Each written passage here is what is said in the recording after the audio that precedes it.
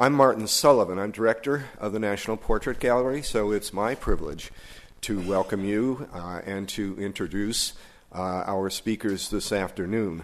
Ambassador Young, of course, we all know and recognize the great work he's done over the course of a distinguished career at the local and regional levels, certainly for the city of Atlanta, certainly in the United States Congress, and certainly in the administration of the United States as our ambassador to the United Nations, and certainly in terms of the continuing leadership that he exerts here and around the world.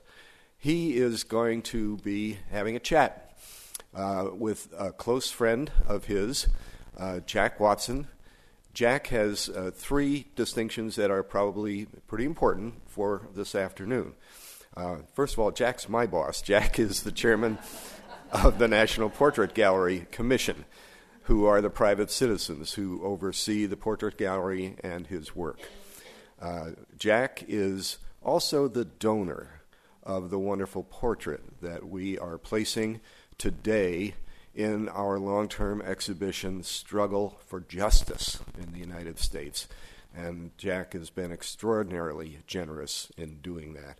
And Jack is also a fellow Atlantan. Hey, I think there are some people here from Atlanta. Shout it out.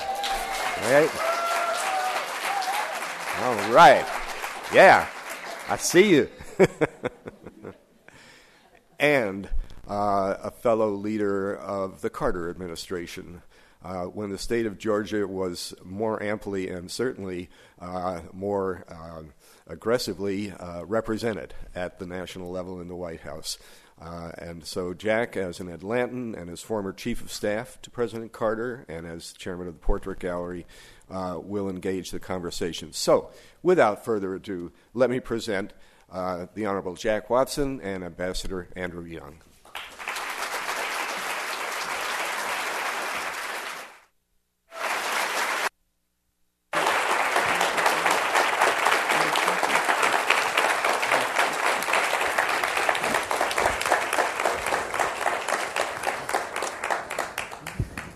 Thank you very much, Marty. And welcome to everybody. We're so glad to have you here. Included among all of you here are Andy's wife, Carolyn McLean Young, his four children, Andrea, Lisa, Paula, and Bo, and seven and a third grandchildren. And we're so honored to have all of them with us. This is a very special occasion for me personally. There are three ways we might have gone about this unveiling of Andrew's portrait. We could have invited some former colleagues, people who've worked with Andy over the years, friends, and distinguished people to come in and pay tribute to him. That would be both interesting and informative. It's also sort of the conventional way to do something like this. Or we could have asked Andy himself to give a speech. I've heard lots of speeches by Andy in the last 40 years, and I can honestly tell you that I've never listened to one that I didn't learn something and that I didn't enjoy. Andy's speeches are a marvelous mix of education, insights, social and political insights, historical asides, philosophical musings, and of course, always references to the Scripture. Andy has been a minister, an ordained minister in the United Church of Christ for over 55 years. He was ordained in 1955. And he is, beneath everything, a preacher. The reason I wanted to do it this way, having a conversation with him, was because if I asked him to give a speech, he'd give a wonderful speech, but it wouldn't be much about him.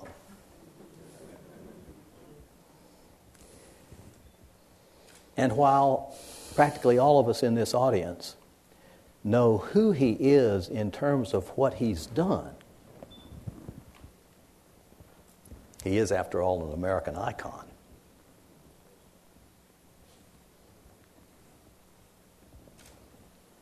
Civil rights leader, Lieutenant Martin Luther King, congressman from the 5th Congressional District in Atlanta,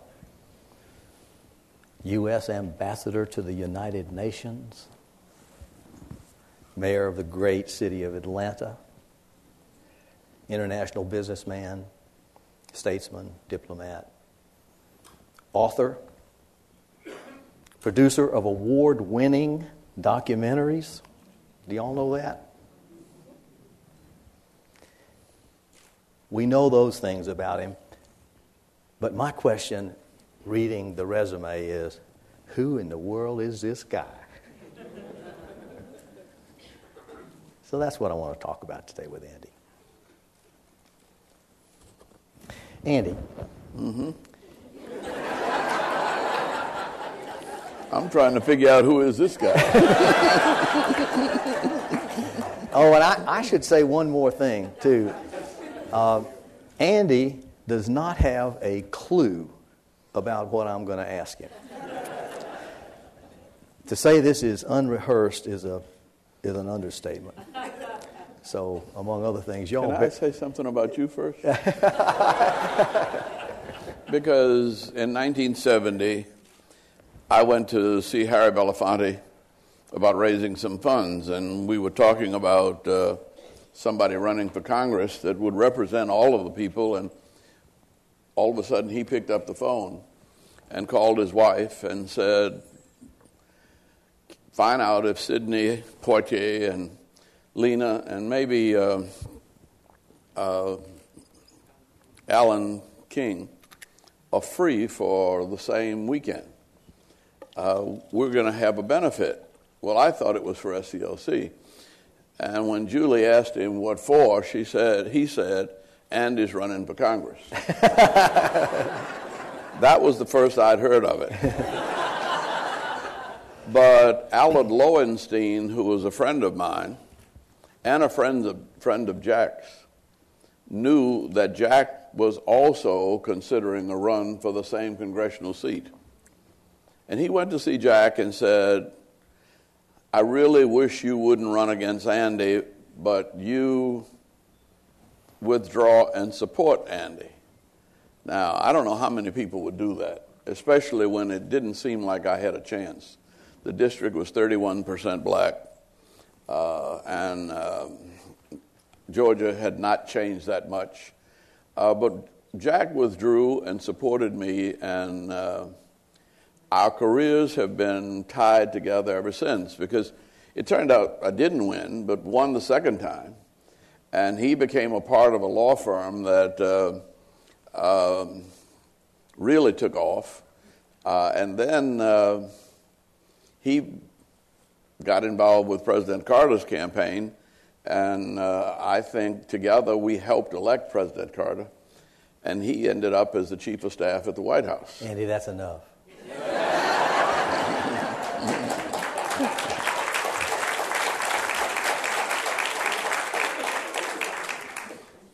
Andy, you were born on March 12, 1932, to Andrew Jackson Young and Daisy Fuller Young. Tell us a little bit about your parents and about growing up in New Orleans. Well, I was blessed with wonderful parents.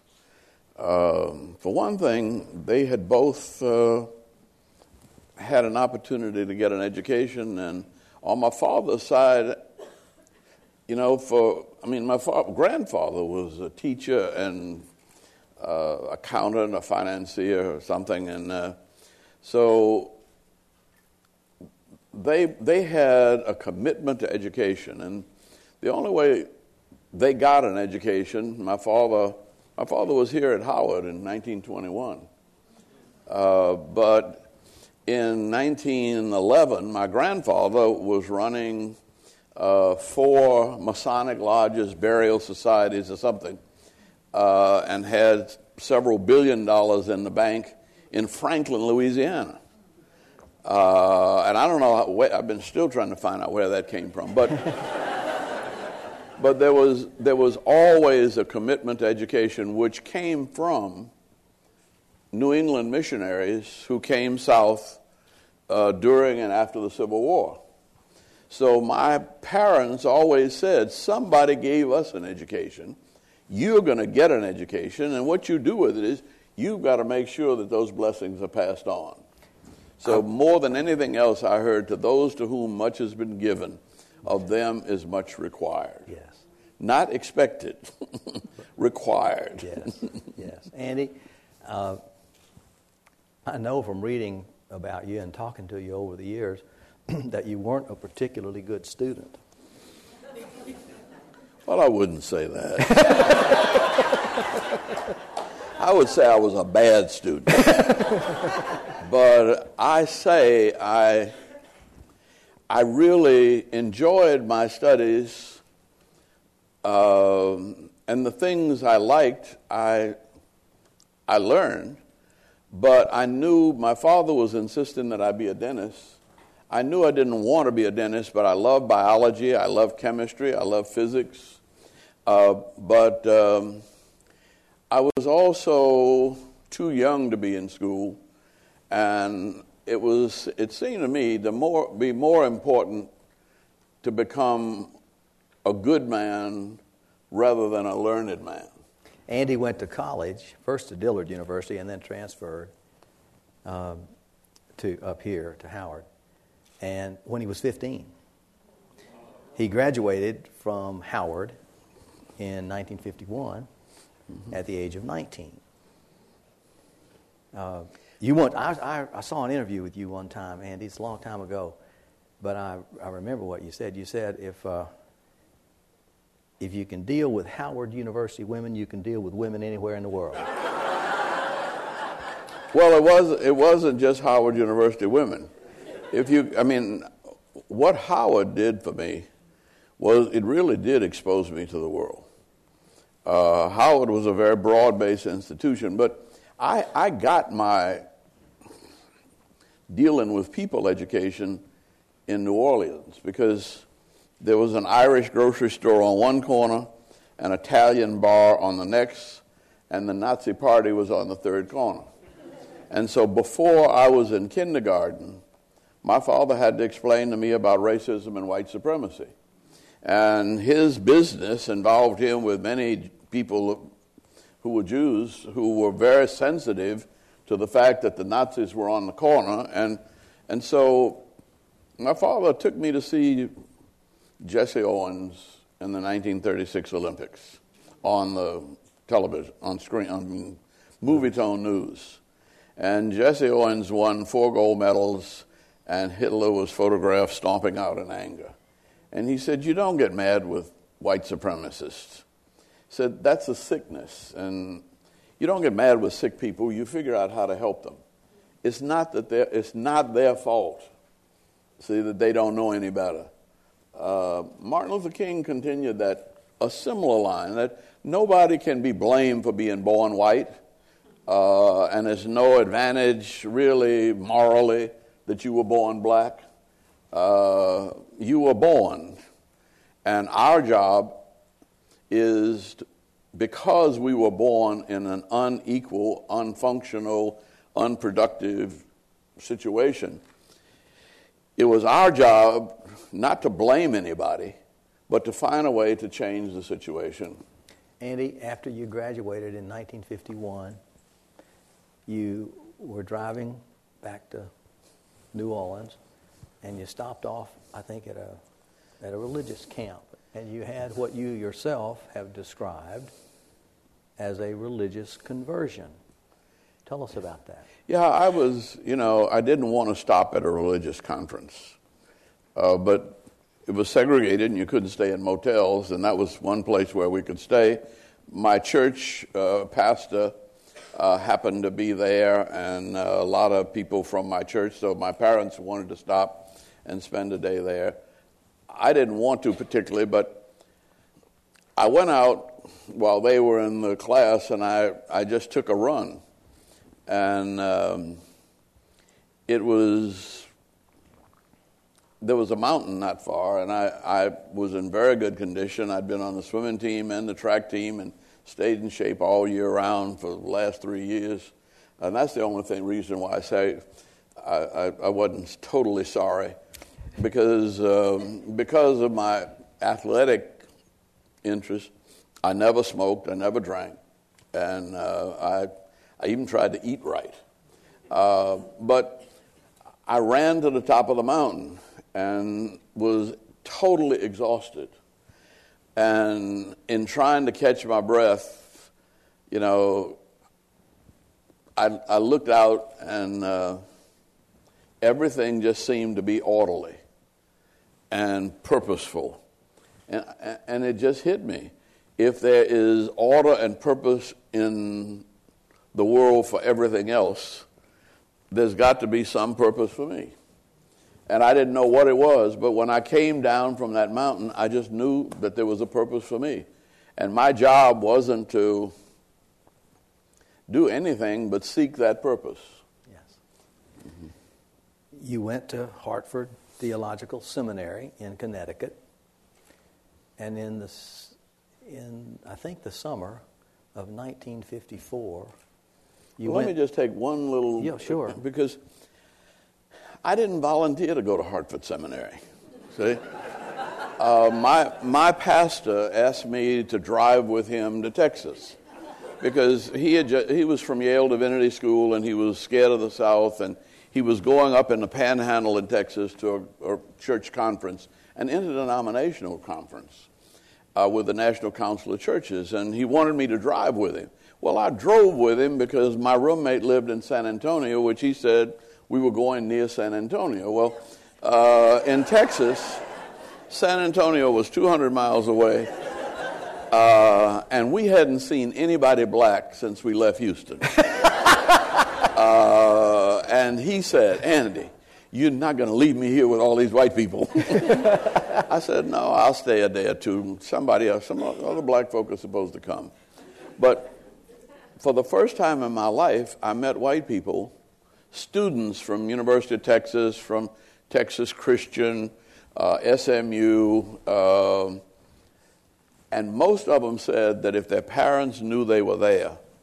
One young lady who said her father was the sheriff in the next county, and she said, "I hope he doesn't hear about this because he will disown me, put me out of the house, and not pay my rest of my college." And I realized that here was a group of young white people who were defying their Southern traditions because of their Christian faith. And I'd never met any Christians who were that serious about their Christian faith. And all of them wanted to be missionaries somewhere and do something for somebody else. And that wasn't part of the teaching at Howard. You were supposed to be biggest and the best and the first and the baddest. Anything and everything. But there wasn't a tradition to do something for others. And here I was confronted by that tradition. So they asked me to volunteer to work with them for 6 months. And I said, sure. And they sent me to Connecticut. Okay. And I was on the Hartford Seminary campus because that's where they sent me to live. And I went to the dean and asked him if I could sit in on some classes because I didn't know anything about religion. And he said, if you sit in on 3, there is a Rockefeller Brothers Fund for the Negro Ministry, and I can give you a scholarship. And so I said, okay, fine. I sat in on 3. When he got my transcript, fortunately, Howard wasn't very efficient. And so he didn't get my transcript until it was almost Christmas. Until it's too late. Yeah. And he said, you're very lucky or blessed. I said, both. He said that we didn't get your transcript before we met you. Yes. But now, I even got a break to get in graduate school. And so I figured the Lord was going to look out for me.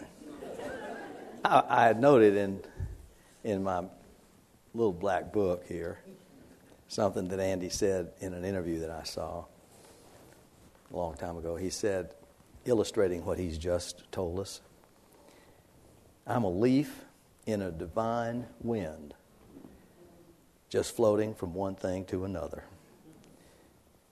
He also said in the same interview, I felt an invisible hand has guided me and my life from within. Do you agree with that?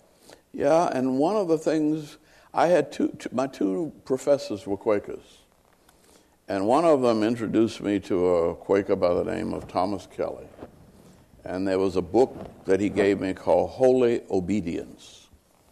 And I can almost remember the verse. It said, deep within us all, there's an amazing inner sanctuary of the soul, a quiet place, a speaking voice. Eternity is at our hearts, pressing against our time-torn lives, warming us to an astounding destiny for ourselves. Yes.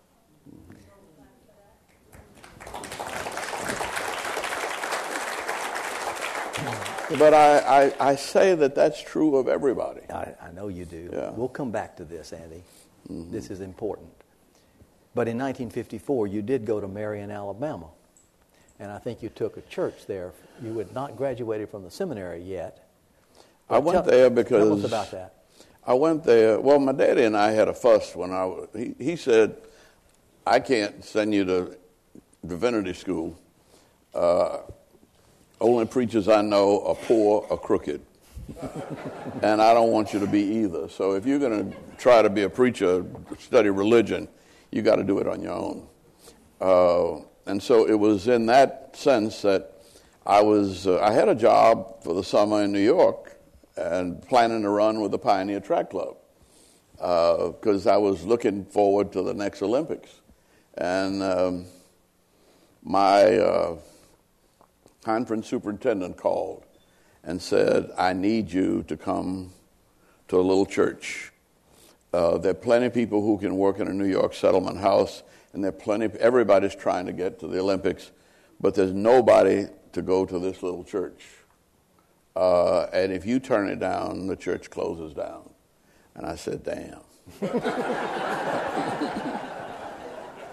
And I mean, I had to go. And who did you meet there? Well, I didn't. The thing was, it proves what I was beginning to feel.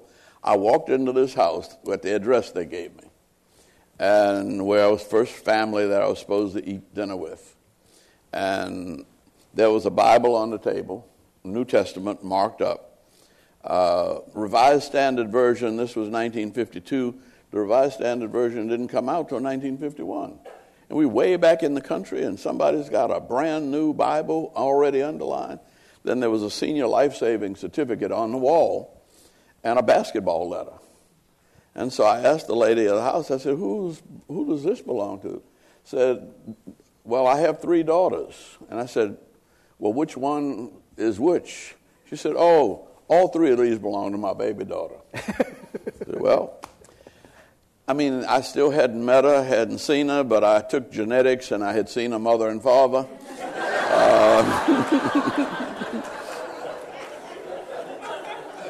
In fact, her father looked like a black Clark Gable. Better looking even than my son-in-law's. Hillary, who thinks he's good looking. Well, who doesn't know he's good looking? That's the other thing. And they were the nicest people. And I decided right then and there, well, this is what God sent me here for. To marry this woman. Andy, is it true or fiction that when you actually met Jean Childs, she was milking a cow? Yeah.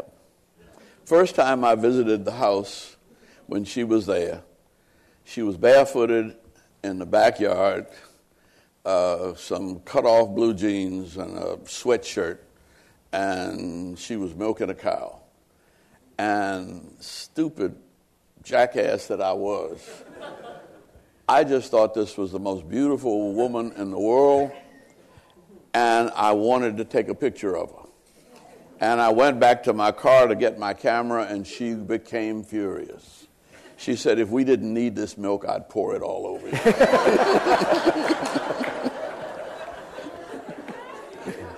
Andy, you told me once,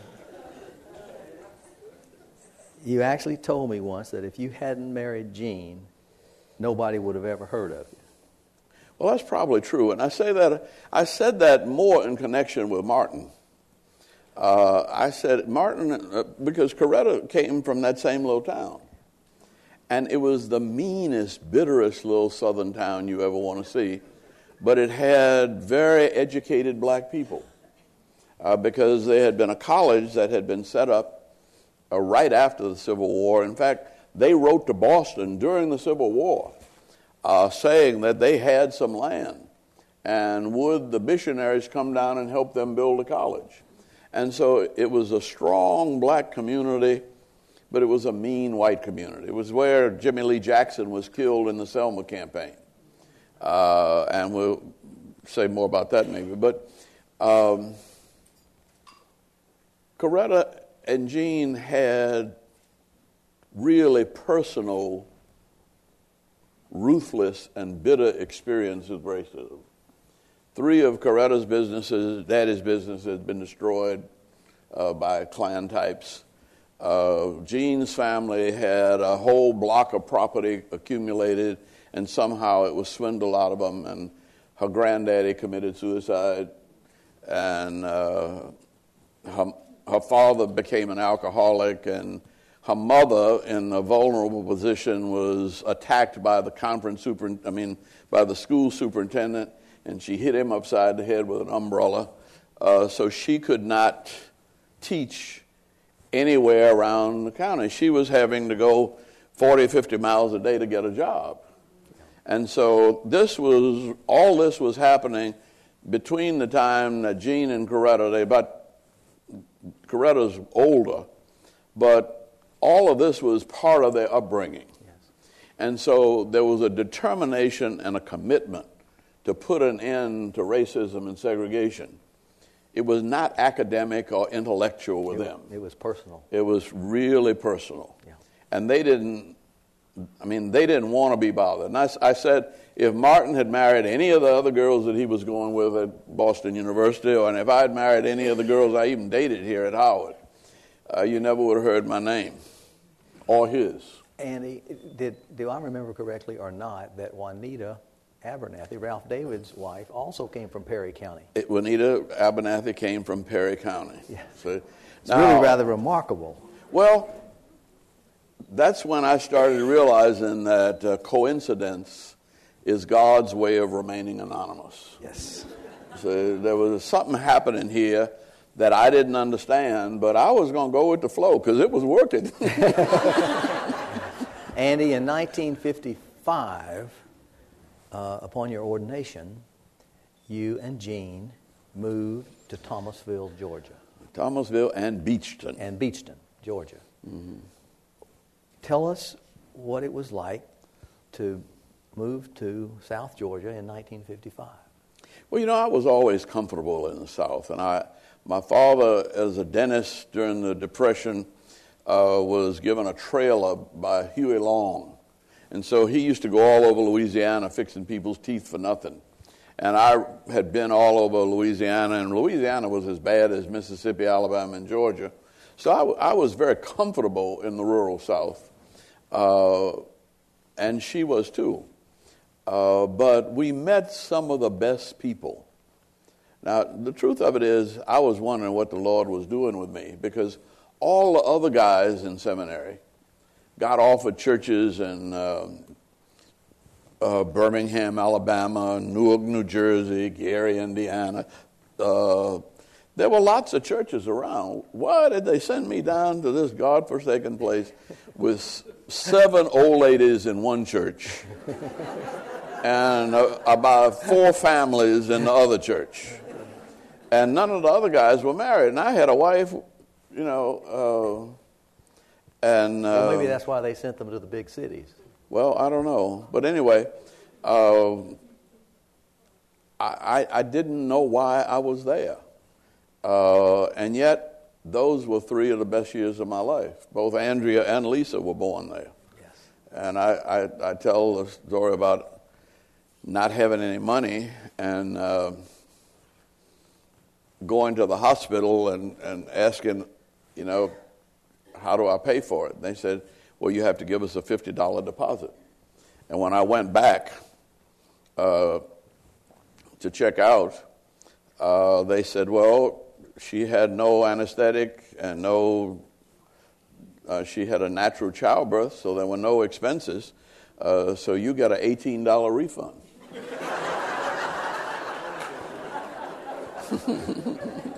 Andy, I'm gonna skip forward. But Andy, wait just a minute now.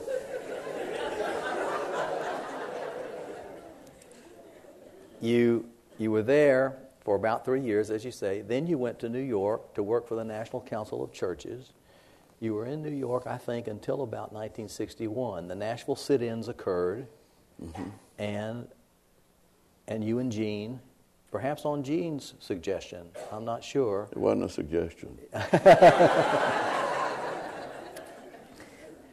In fact, I think what Gene said was, after the sit-ins in Nashville, it's time for us to go back south. Yeah, she didn't want to go north. And I was offered a job at the National Council of Churches as Associate Director of the Youth Work Department. And she hated New York. And she agreed that we would go, we would stay no longer than 5 years.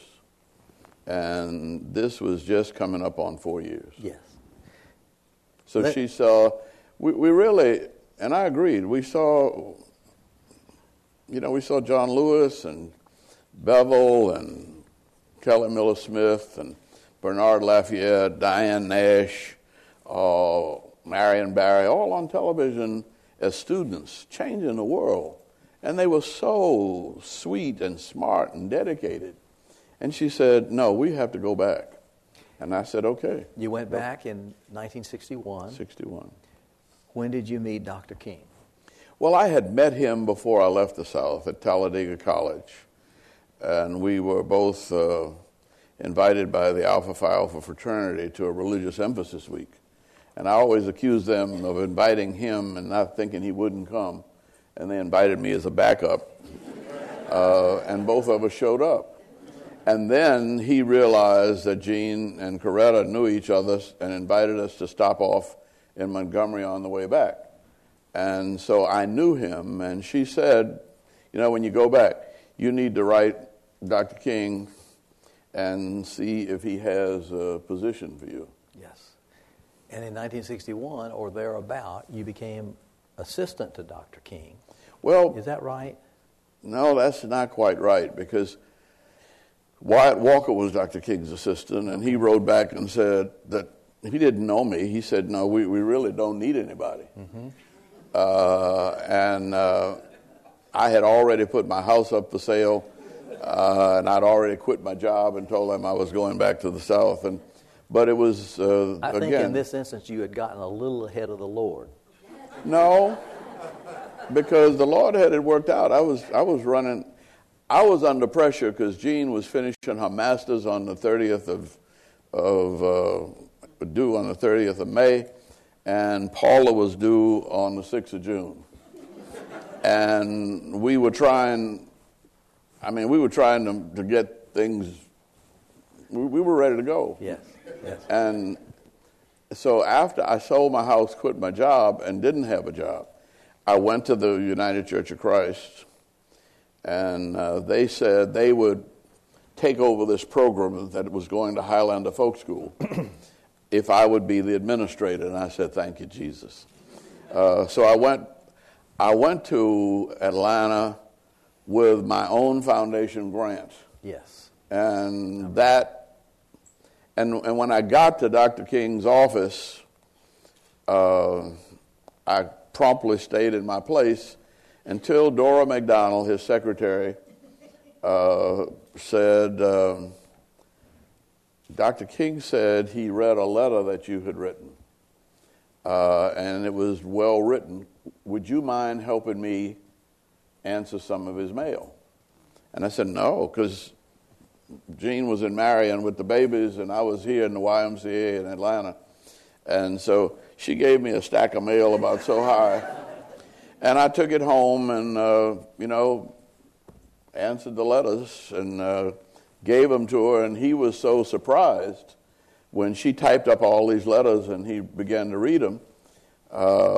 He then started asking me to do more stuff. Yes. In 1964, I think, you became executive director of the Southern Christian Leadership Conference. And for that period from the early 60s until Dr. King's death in 1968, you were side by side with him practically everywhere, were you not? Pretty much. And even before that, I started working more closely with him. And he didn't believe in hierarchy. And he believed in sort of everybody sort of working together, and it was a team. He said it was a team of wild horses. Mm-hmm. And he said the problem was that Wyatt Walker he got frustrated because he couldn't organize them and he couldn't discipline them. And Martin said, you almost have to be clinically insane to do what we're doing. Yeah. And you have to respect that insanity as a blessing. Andy, I've read and heard that to some degree and in many, many ways, you were a kind of contrarian among Dr. King's advisors. Well, I had to be. And I got, they would come up with the craziest stuff. See, well, Jose had been almost killed in a foxhole in Europe. Everybody was killed in the foxhole but him. And then after they hauled away the bodies and found out he was still alive, and 11 months in a hospital in England, he's going back to Georgia with survivor's guilt. And as an Army veteran on a crutch, he got a glass of water. He drank from a white water fountain. And some kids roughed him up. And he decided that he was saved to give his life for the civil rights movement. This was like right after the war in the 40s. Well, he married a wonderful woman who sent him back to school. He got a degree in chemistry and got a master's at AU in chemistry. But he was still trying to figure out how to get killed. I mean, and so when he was always doing wild things, see, and so he kept getting fired from the Department of Agriculture, and finally Martin said, why don't we just hire him? So we brought him on the staff, and even Bob Green, who was professor, dean of the School of Urban Affairs at Michigan State University, came south and wanted that crazy. They wanted to, and that was part of our tension with SNCC. Young people felt that they were going to change the world in the summer, that they took off. And they were pushing to do it now. And that's what we said. We want freedom and we want it now. And so I knew the South, and I wasn't anxious to get killed. And so I was always against the crazy things they were saying. And once I agreed with them. And Martin stopped the meeting and took me back into his office and said, look, if you're going to go along with them, I don't need you. He said, you don't understand your role. He said, your role is to come down as far on the right as you can and argue against, he said, the further you go to the right, the more room you give me in the middle. And then I have the freedom to come down where I think is tactically appropriate. And he said, you understand that? I said, yeah. He said, okay. We went back in the meeting, and then So I got back into my contrarian position. Whoa. Andy, you just mentioned. But then I didn't get to go to jail. See, he wouldn't let me go to jail. Yeah. All of them had been to jail and had been beaten up, and so I became the Uncle Tom. Yeah. See? Yeah. Andy, you mentioned getting killed, and we all know from reading history that there were dangerous times in those days, dangerous places, dangerous people, dangerous situations. Did Dr. King ever talk about his death? All the time. Mm-hmm. I mean, it was a daily conversation. But you see, his home had been bombed.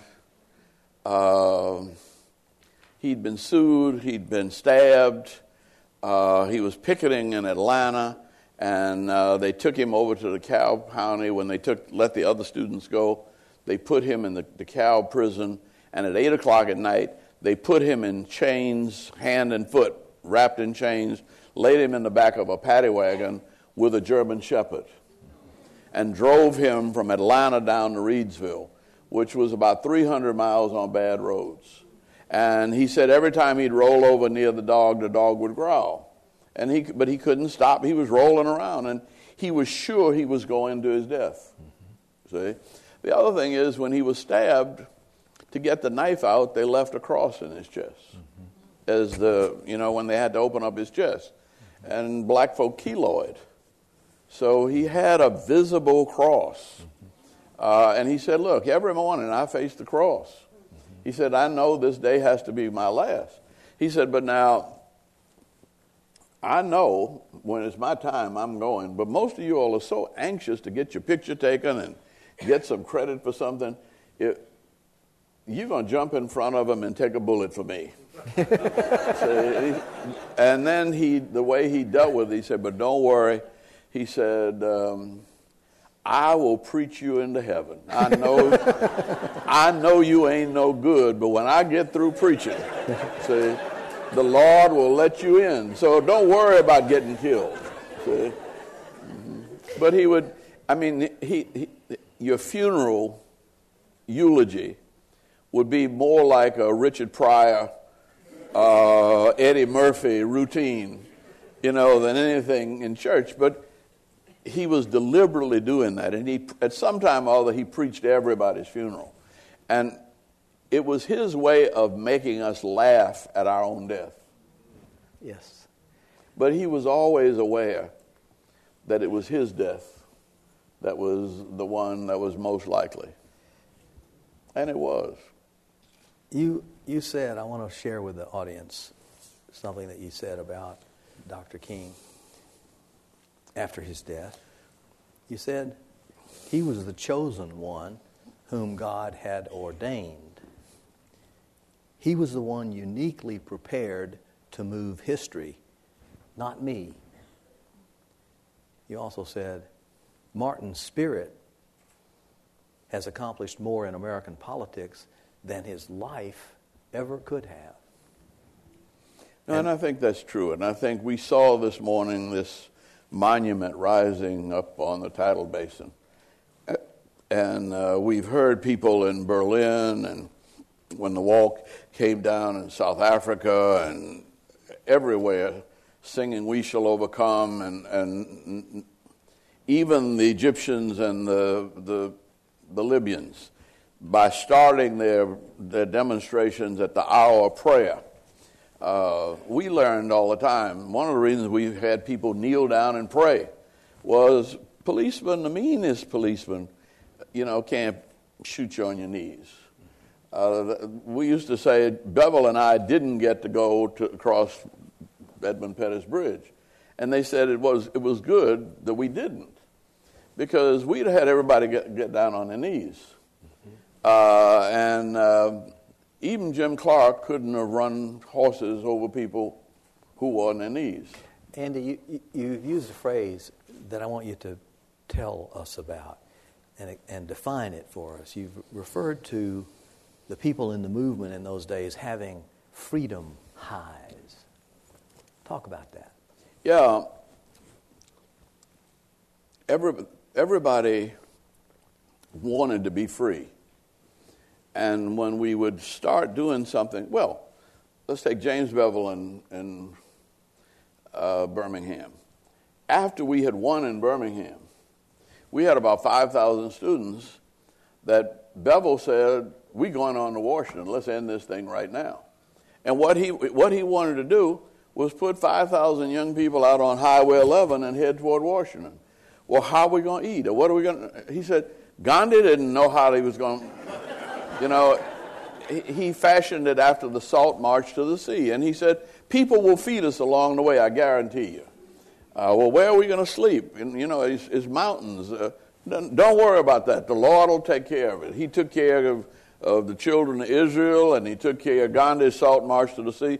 You don't trust in the Lord enough. See? And then you want to reason everything out. Well, finally, A. Philip Randolph heard about this and sent Bayard Rustin down, and that was where the March on Washington came from. Mm-hmm. See, it was an attempt to put a structure to what was a wonderful idea, but which could have been a disaster if we had just started walking down the road. You mentioned Gandhi.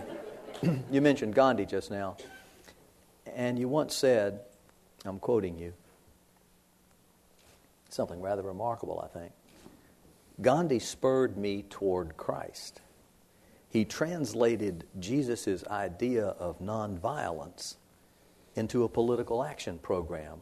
Gandhi applied the forgiveness Jesus taught to the British Empire. Before my readings of Gandhi, I couldn't see what difference Christianity made. I think that's quite true. I have learned to appreciate Jesus through Gandhi.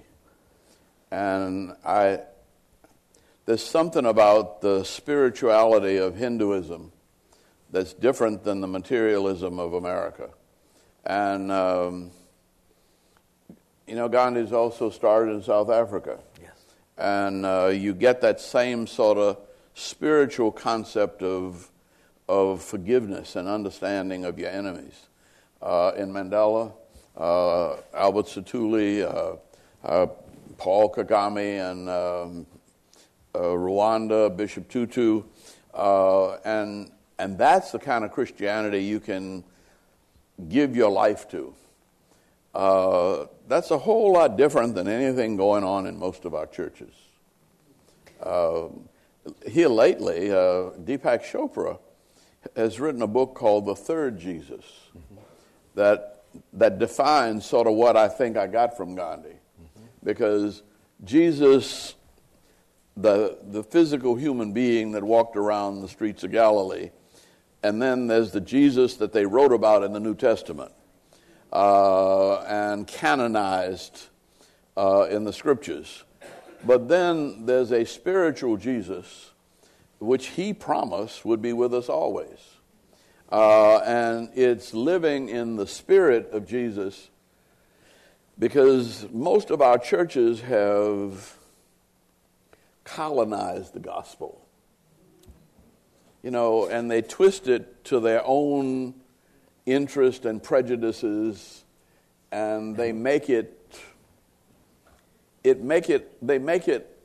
a sign and symbol of their own the respectability of their own traditions and ideas. And so if it's what the Pharisees did to Judaism. Yeah. Let's which made the prophets awful mad. Yes. You've made a lot of people mad from time to time. From time to time. From time to time. Your career, you were elected to Congress three times. 1972, 1974, again in 1976. I don't want to spend a lot of time on that because I want to get to your UN years quickly. But tell us one interesting thing that your experience in the United States House of Representatives taught you. One, it taught me how great and wonderful this country is, and how because I went to the Congress not as a Democrat, but as a pastor of 435 members of the House of Representatives. And I got along well with all of them and saw them as my ministry.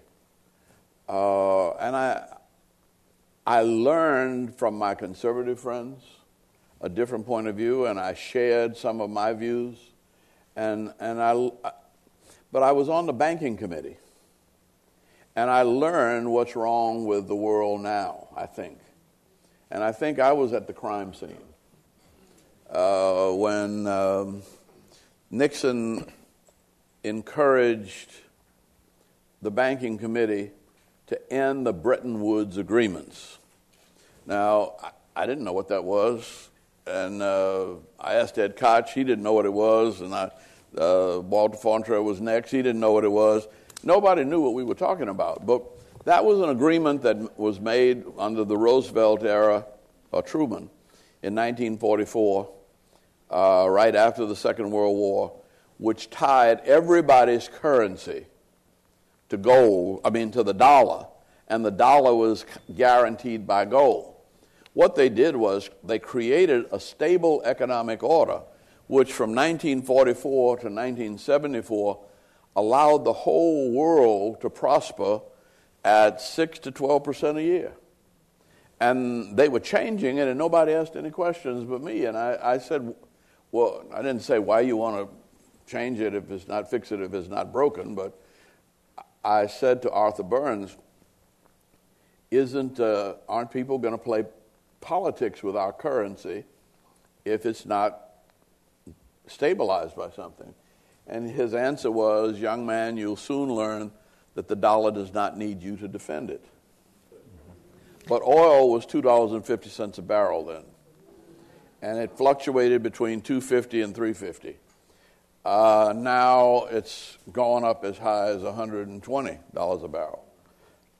And it seems now to me that we went off the gold standard onto the oil standard, whereas we controlled one agreement and we have no control over this other one. Enough.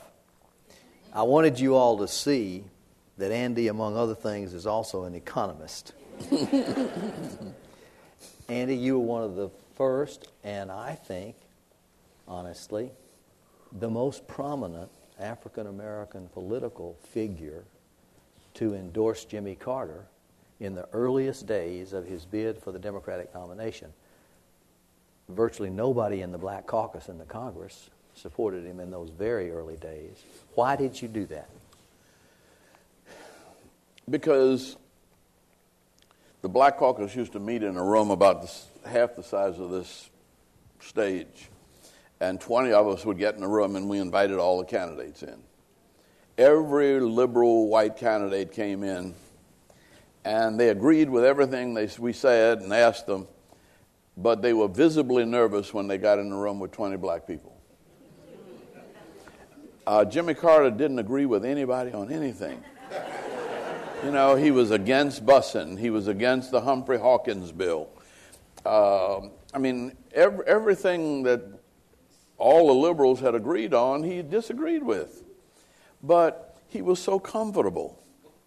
And, he was so at home.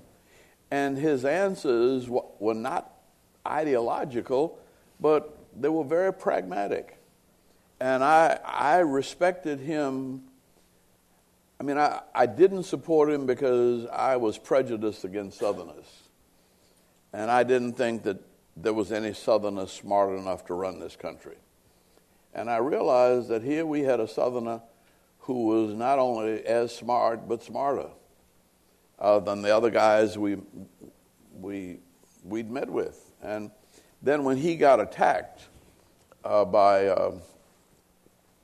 the Village Voice, you or Jody or somebody called and said, "Can you answer? Would you mind writing a letter, answering this?" And they were calling him a racist and this, that, and the other. Well, actually, Morehouse had given him an honorary degree, and the Morehouse citation, Dr. Gloucester was a brilliant writer and poet, and the citation was such that he researched and elaborated all of the things that Carter had done very quietly. As governor. As governor. Like, quietly, by executive order,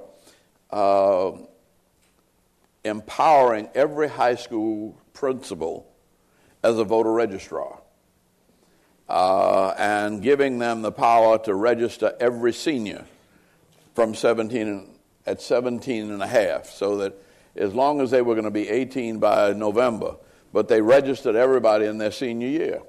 Well, that was what we had to march and people died for. But he never made a fuss about it, see? And I knew all of those things that he had done quietly. Rita Samuels over here went in and cussed him out when he was governor, and because there were no black people's pictures up in the governor's, in the state capitol. And so he put her in charge of she put 3 black portraits in the Georgia state capitol, which are still there. In my experience, when you give Rita Samuels something to do, it gets done. Rita, it's nice to see you. Andy, your tenure until August of 1979 as U.S. Ambassador to the United Nations was an extraordinary period, I think, in your life. You became a world figure, literally. You spoke out in the most eloquent ways about the situation in Africa, against apartheid in South Africa, about human rights across the globe.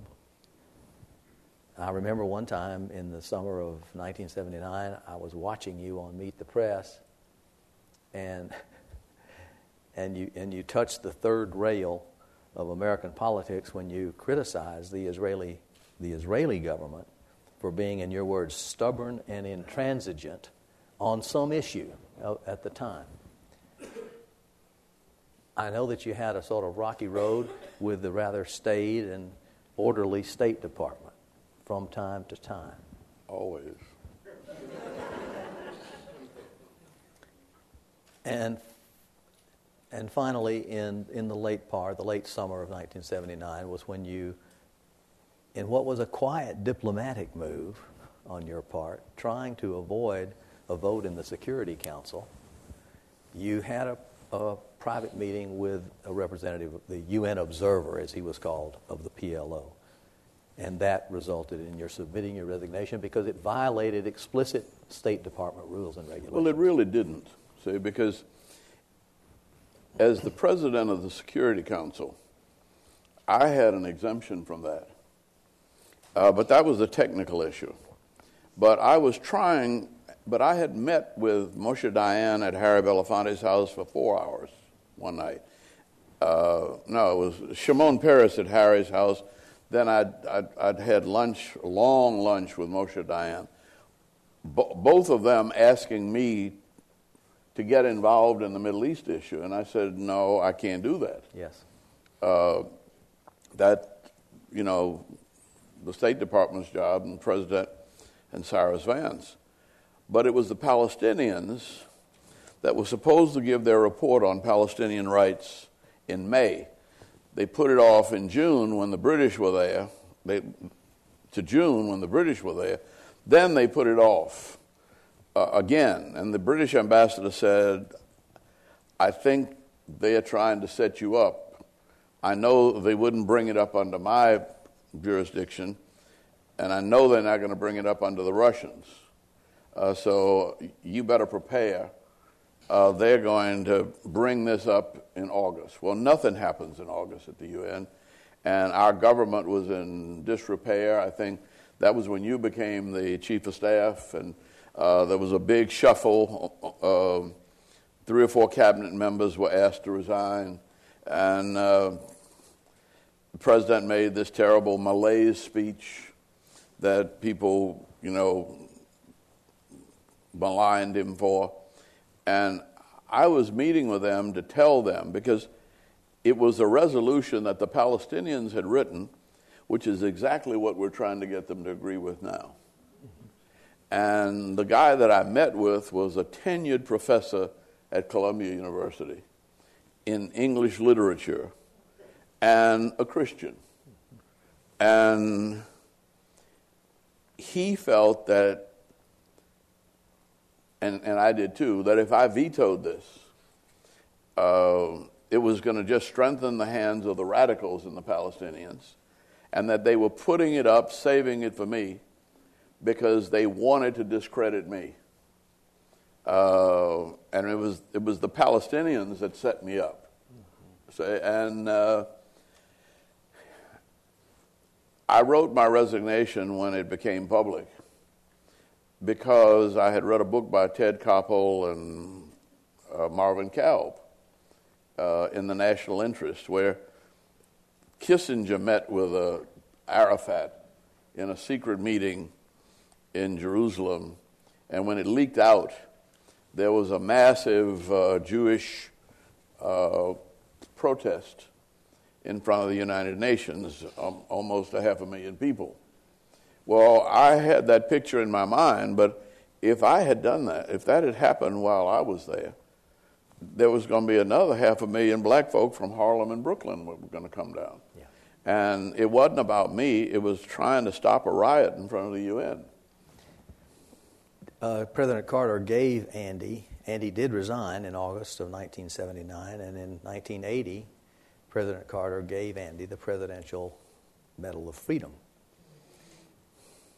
Well, before that,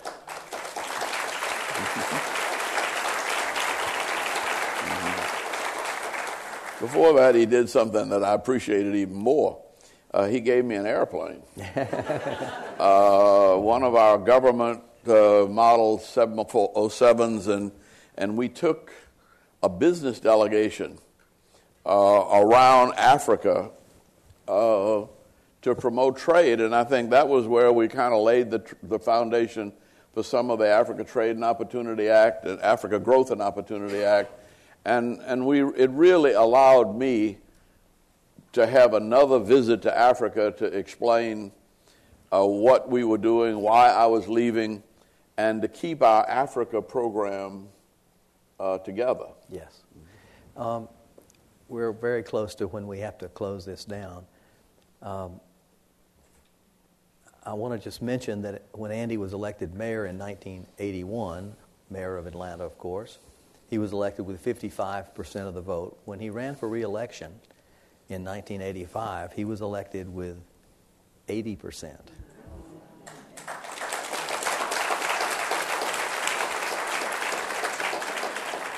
During the period that Andy was mayor, my figures are approximately right, not far off, he and his administration brought about, not counting the Olympics that were to come soon, over $70 billion of capital investment into the city of Atlanta.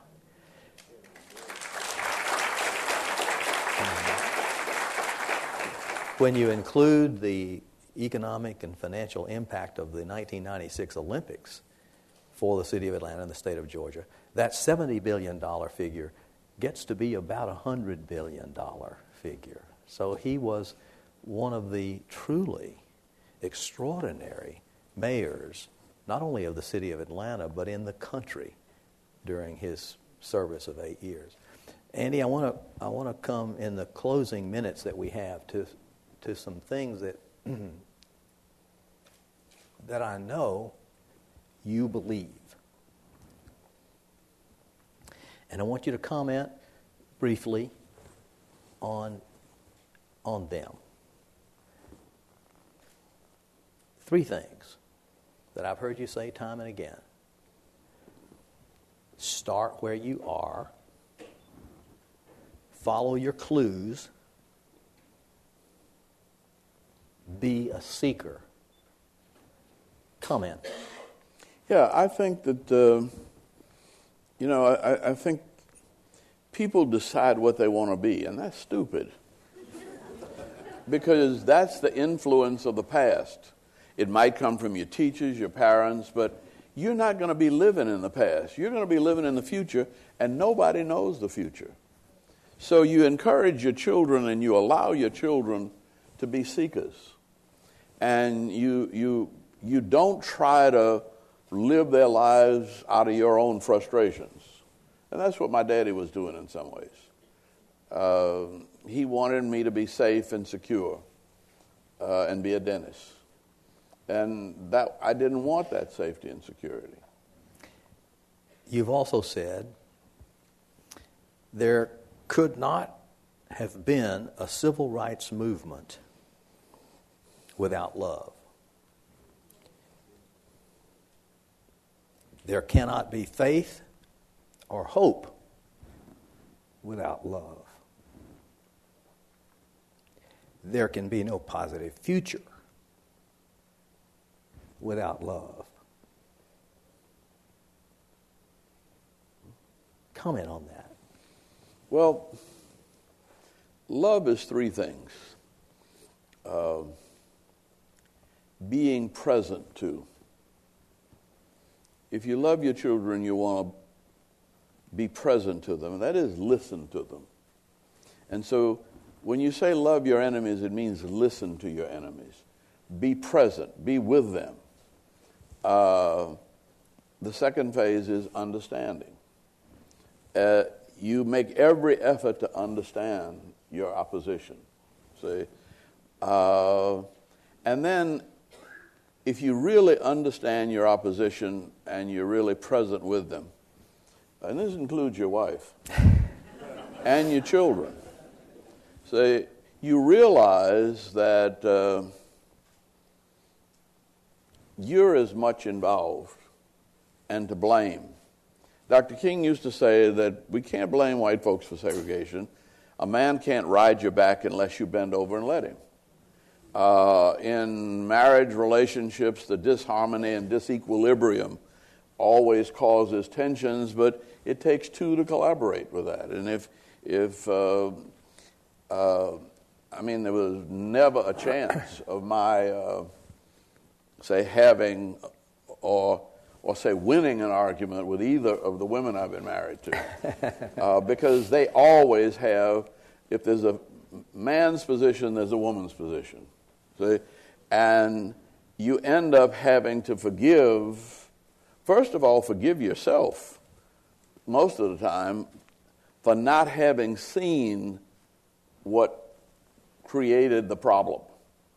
And you realize that in some way every injustice, as Paul Kagame said, there's nobody innocent in Rwanda. We all either saw this and did nothing, or we were stupid and were too insensitive and didn't see it, or we got scared and ran. But there's nobody free of guilt, and you can't run a life with guilt. And so forgiveness is necessary for your own survival. And you really can't forgive others if you don't forgive yourself. And when we say I can't forgive that, it's because we really can't forgive ourselves for being complicit to it in some way. And so forgiveness is, Bishop Tutu's book is There's No Future Without Forgiveness. And that's just the way it is. Andy, you said in this wonderful book that you're going to be signing copies of shortly, Conversations Between a Civil Rights Legend and His Godson on the Journey Ahead. You said, I think we have to plan to live to be 100. The human body has enough energy and capacity to sustain us for a century if we take care of it. It takes us that long to solve so many of the complex problems that we have. Do you plan to live to be 100? I think we all have to. First place, most of us wasted the first at least 20 years. And it took us till we were about 40 before we had any understanding of what we were doing. I always look to Albert Schweitzer because he didn't get his life together until he was 55. Right. And so I always and even Jesus didn't get his life together till he was 30. You don't hear anything about Jesus between 12 and 30. And that's why I say, don't worry about your children. Even Jesus was a goof-off somewhere. You know? If he had been performing miracles in the temples or doing anything worthwhile, they would have recorded it. See, but whatever he did, they didn't want that in the Bible. And that is not sacrilege, because we believe that Jesus was sent by God on earth as a human being who took him till he was 30 to realize he was God's child. It's going to take your children at least that long. And some of you all are grown and 40 and 75 and still haven't realized you're God's children. And that God has a purpose for you. And whenever you realize that, now I'm looking to Moses, because Moses was 80. Before he figured out what God wanted him to do. And he was 80 when he started leading the children of Israel out of Egypt. Yes, sir. And I got, 11 months to go. Yeah.